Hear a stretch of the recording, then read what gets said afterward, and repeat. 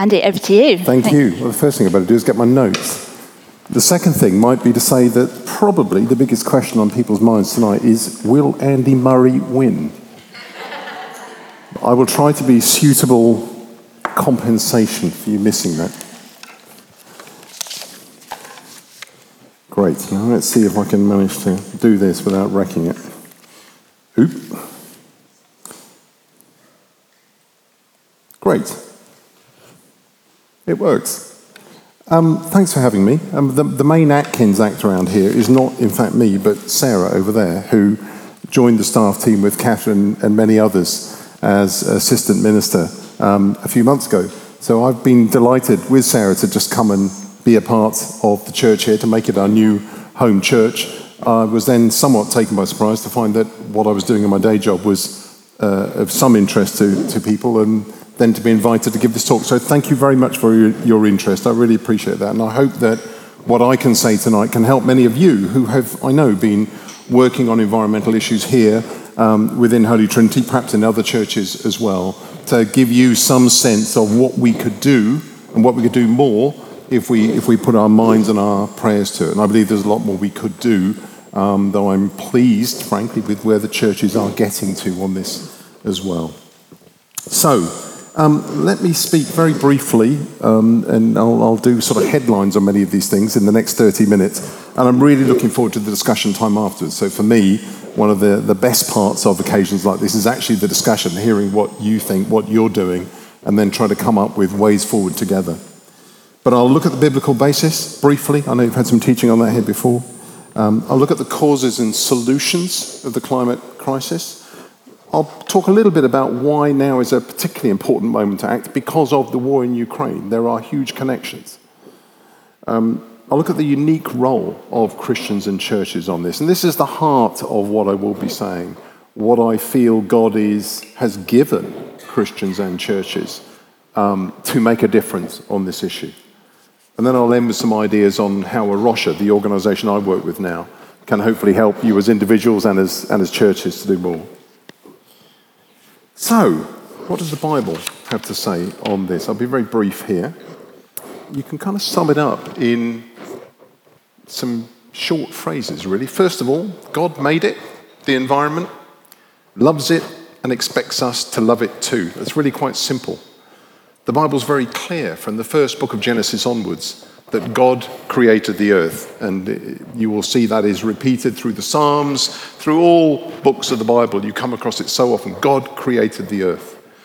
Then in Genesis 1, verse 31, we read that God brought all life into being, and God then looked over all that he had made and saw that it was very good. And as I like to say, if God thought it was very good, why would he want us to trash it? It's obvious if you read on that he really doesn't, because then in Genesis 2:15 we read, the Lord God took the man and put him in the Garden of Eden to work it and to take care of it. You often don't hear that second bit. You hear a lot about the earth is us to do what we want to do with it, which it doesn't say in the Bible, but often that next bit gets left out. To work it and to take care of it. So that's really the first part of our mandate as Christians, as humans, in fact, not just as Christians, to look after the earth. But I think there's a second really important biblical mandate for us to care for the earth. And that is that people depend on it. As we know, one of the key principles in our faith, actually, again, embedded in the Bible from start to finish, is that we should love others as we love ourselves. Jesus said it, but he was, I think, quoting Deuteronomy much earlier in the Bible. It's there from the start. And now we know that climate change is really affecting people. The story of the Good Samaritan was all about, wasn't it, loving your neighbour, loving the poor and the vulnerable, putting them first, going the extra mile to help them. And now that we know that climate change, and in fact other forms of environmental destruction, are really affecting people, we have a second really clear biblical mandate to act on this.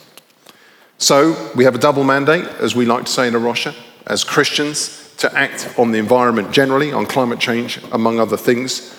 And we're here as A Rocha to try to help churches to do that and to see how they can do it better. Now, I think it's an honor as well as a responsibility as Christians to be given a part in God's creation, to be given a role to look after the rest of creation, of which we are a part. But it is both. It's an honor, and I think we often feel guilty about it. We think we haven't done it very well, instead of seeing it as a huge gift to us and an important role. Or we can go the other way and go into denial and go, well, it's nothing to do with us. There's nothing we can do. I'm not responsible for it. And I think as Christians, we need to receive the truth that it is an honor God has given us to have a role in his creation. It's an amazing gift, but with that also comes responsibility. So, let me move on now to the causes of climate change. A little bit of science here. Some of you may think you are very scientific. Some of you may think, I don't want to hear anything about science. It's over my head. I am not a scientist. I'm a social scientist, technically, but I'm not an astrophysicist or a chemist or whatever. I just about scraped O-level chemistry. So I hope this will make sense to everybody. A few things about climate change. Yes. First of all, there are naturally occurring changes in the climate. Otherwise, we never would have had ice ages. And you hear a lot of people going, I don't really understand, because surely there have always been changes in the climate. Yes, there have always been changes in the climate. You're absolutely right. What is happening now is something completely different. It's got nothing to do with the natural cycles. If it were, we would now be getting colder. We have overridden the natural cycles by what we have done to the atmosphere. When I was starting doing geography in 1979, the big fear was of another ice age, believe it or not. And technically, we should be heading towards an ice age. We've overridden the natural cycles completely and utterly. So, what is causing it? It's happening largely because since the Industrial Revolution, we've been burning increasing quantities of coal, oil, and gas, so-called fossil fuels, in our power stations to make electricity, to heat our homes, to power our transport, from cars to planes, everything has been powered by fossil fuels effectively. And now the industrialized countries, Britain included, and we started the Industrial Revolution, we've benefited hugely from this. There's no point denying it. We've benefited hugely. Our development, our wealth, much of that comes from fossil fuel energy.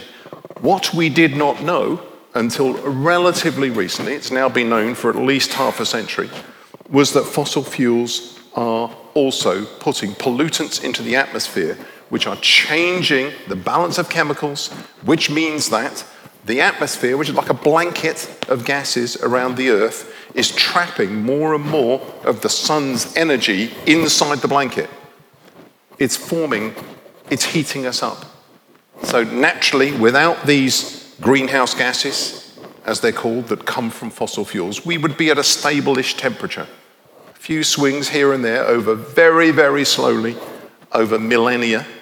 But because we've been pumping so much of this gas into the atmosphere in just the last 200 years, it is completely changing the balance of the Earth's atmosphere, trapping more heat in, and we are heating up like a giant greenhouse.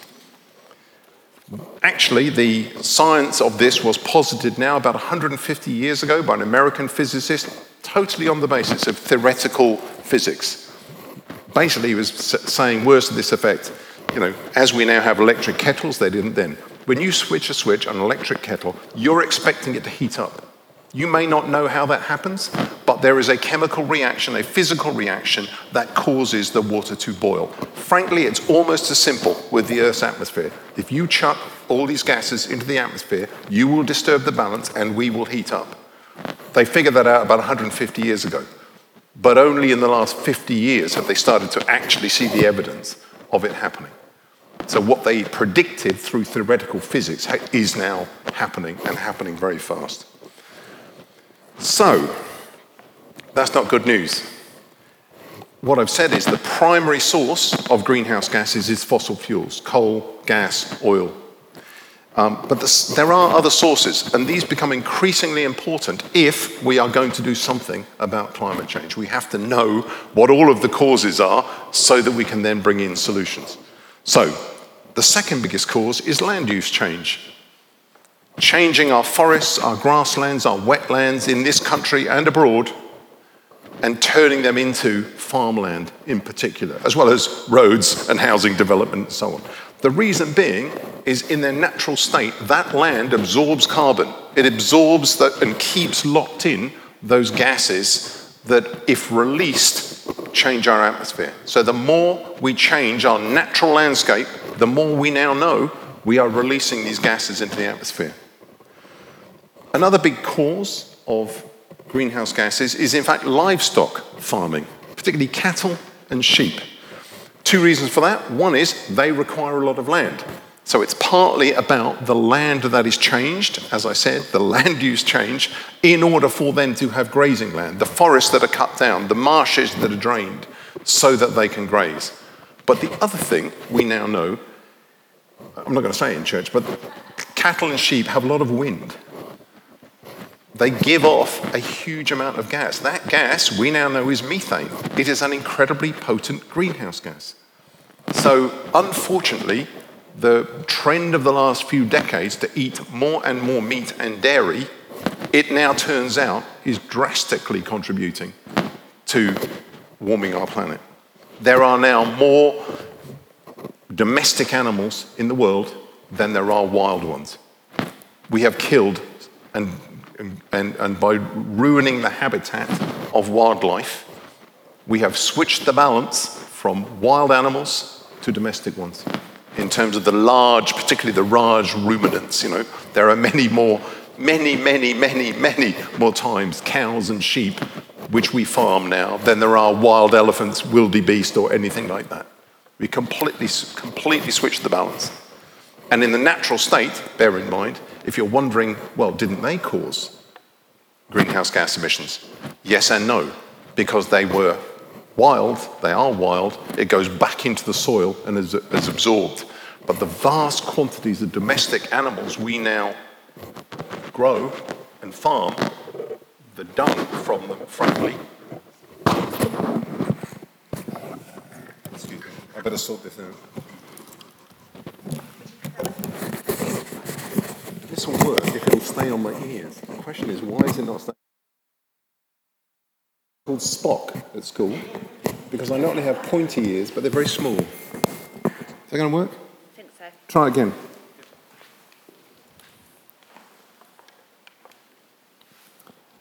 Yes, so domestic farming is actually, of wildlife, we now know, contributing to the problem. Lastly, industrial processes.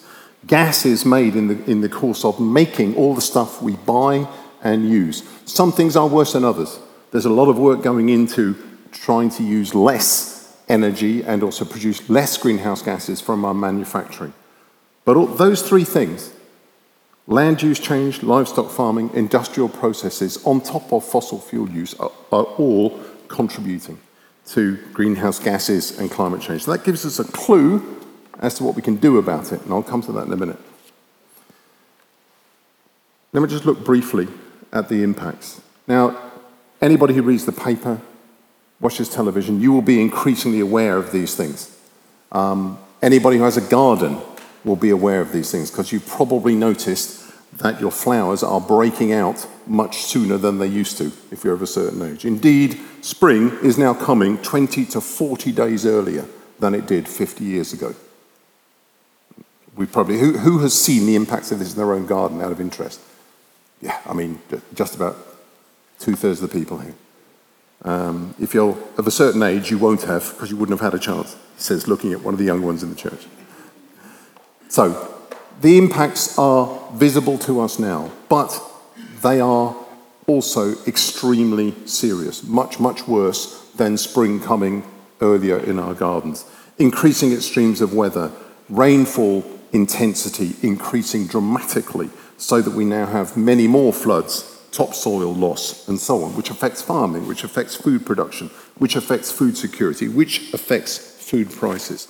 Heat waves leading to damage to humans, to crops, to nature, to mega fires of the sort that we're starting to see in the last decade.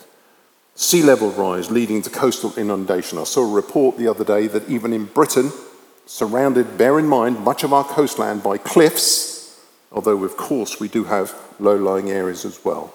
They are predicting that 200,000 people will have to move from their houses in the next 20, 30 years. In Britain, what do you do if you are in Bangladesh, where 2/3 of your country is only a metre above sea level? Where are they going to go? What political ramifications is it going to cause when they migrate? The implications of this are unbelievably serious. Now, we're already experiencing these things.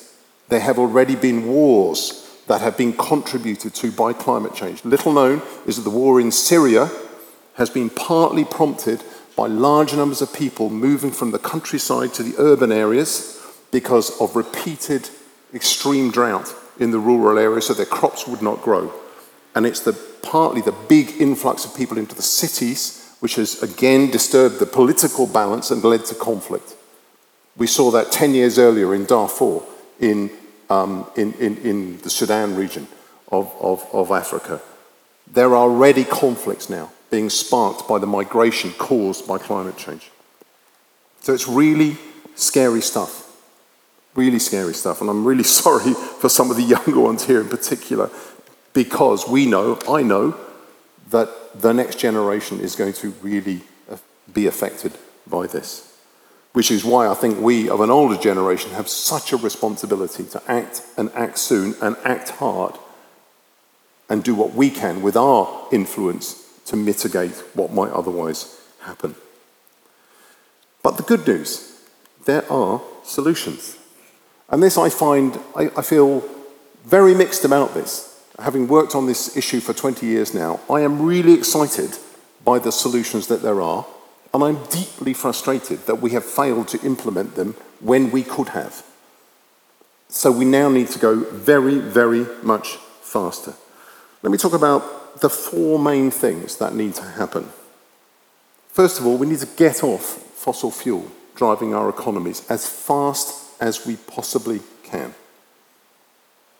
That means getting off coal, oil, gas, and onto renewable energy, energy that comes from wind, from solar, from tidal, and other things, and is increasing energy efficiency. The second shift is away from an unhealthily meat and dairy dependent diet. We all like, probably, unless you're a vegan or a vegetarian, we probably all like meat and dairy. I do. But we have to recognise that the amount of it we eat in the Western world is not even healthy for us, never mind the planet. We really need to shift to a more balanced diet, because that's what it is, a more balanced diet with a greater proportion of plant-based food. Thirdly, we need to stop destroying the carbon sinks, the forests, the marshes, the wetlands, and so on, and start regenerating them. Some of you may have heard recently a lot more about rewilding. What's going on there is people saying we need to return this land to the wild for nature, for carbon. It's starting to happen. We need to speed it up. Fourthly, we need to move away from that throwaway culture where we buy loads of stuff that hardly lasts any time at all, then we buy another one, and so on. Because, as I said earlier, the production of all this stuff also reduces greenhouse gases. So the good news is we know what needs to happen. We just need to speed it up. And the UK itself is not doing badly on some of these things. We're doing terribly on others, frankly. But if it's of interest, we have more installed capacity, as they call it, of offshore wind farms than any country in the world. We're a small island surrounded by sea with a lot of wind. We are ideally located for wind power. And indeed, we have more of it offshore than any other country. Other piece of good news, I think, is that many of the things we need to do for climate change are also really beneficial for other things we care about. So, stopping fossil fuel use in our transport, getting our cars and our road fleets off fossil fuel, would actually save probably up to 40,000 lives a year. Why is that? Because they now believe that 40 to 50,000 people a year in this country alone die of largely fossil fuel-based air pollution every year. Every year. They UN brought out a study very recently saying they now think 9 million people a year worldwide are dying from air pollution. Not all because of fossil fuel pollution, there are other things in there as well, but much of it caused by fossil fuel.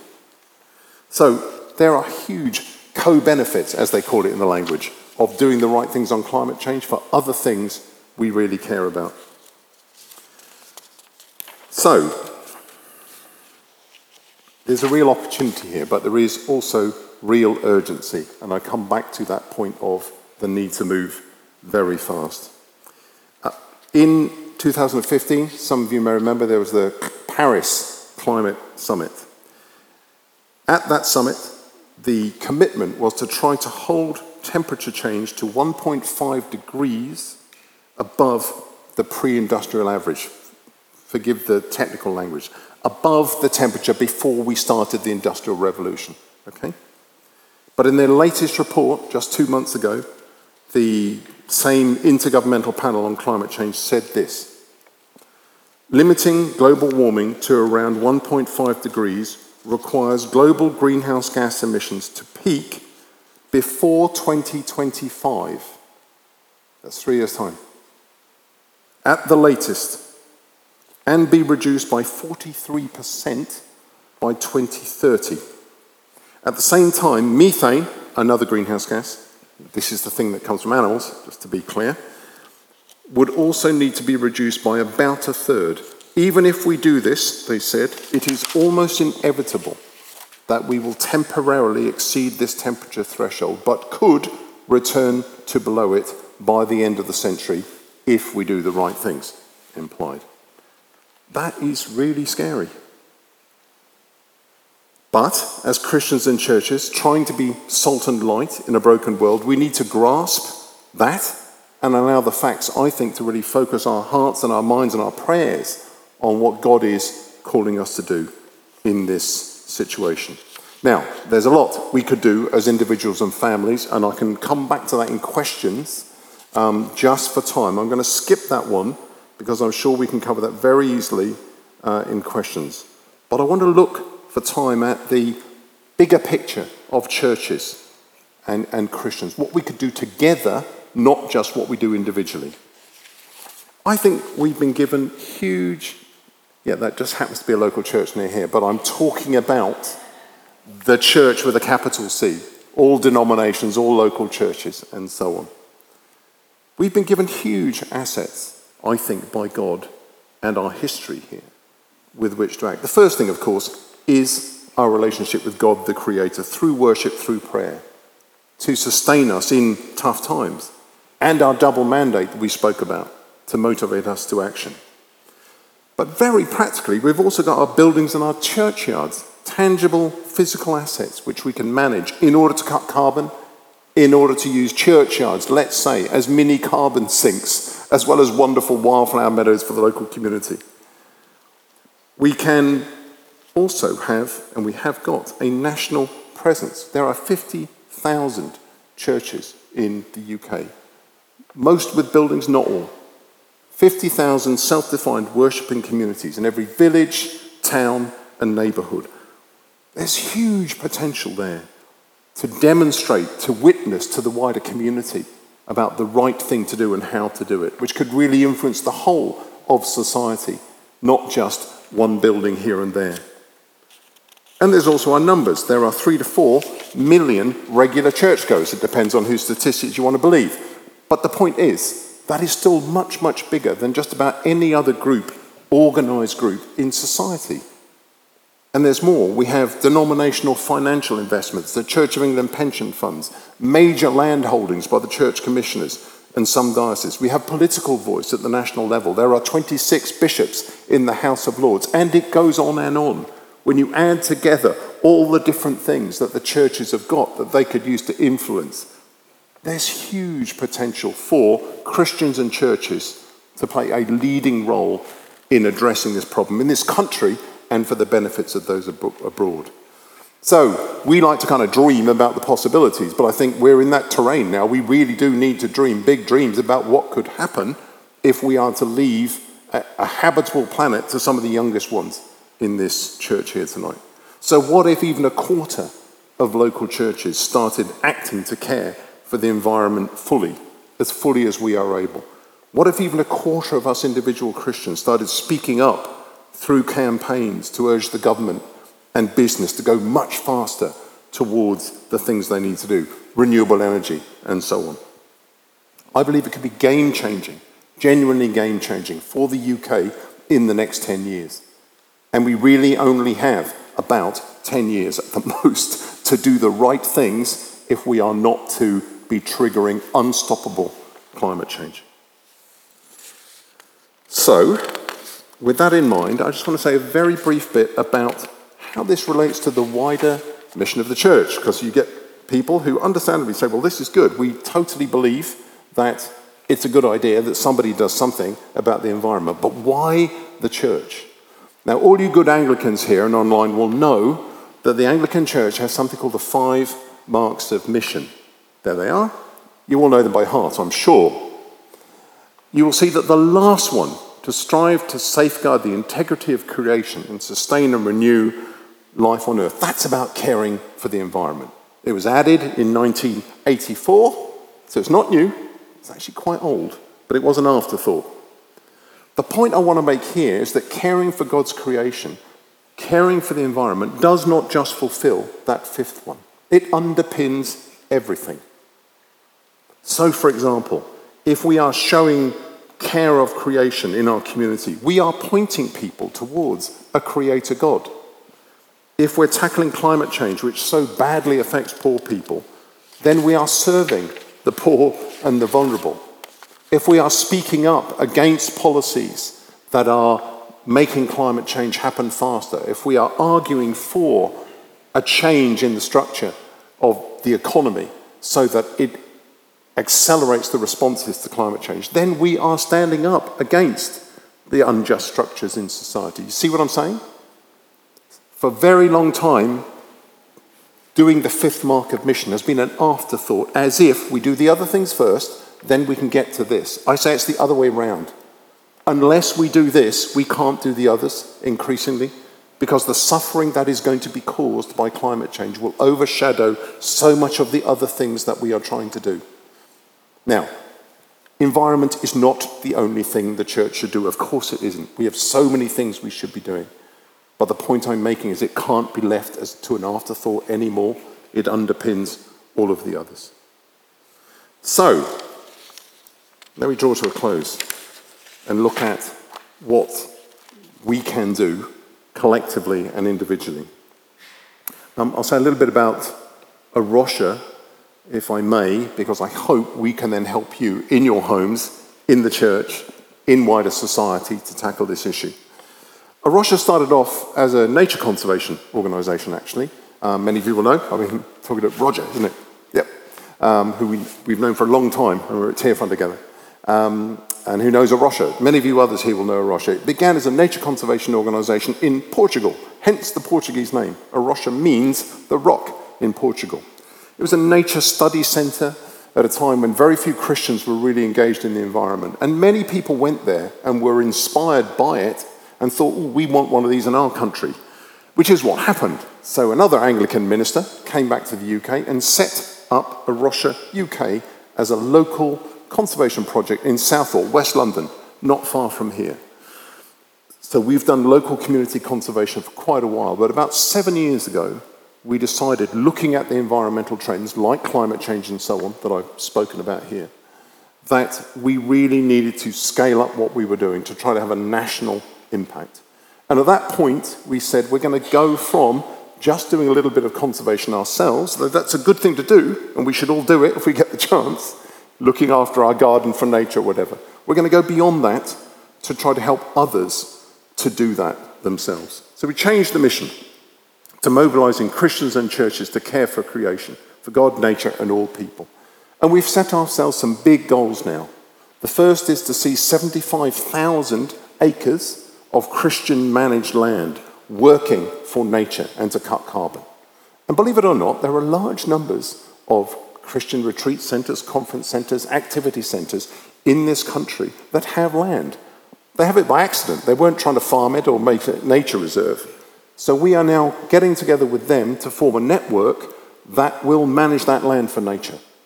Okay? So that's our Partner in Action program that we run.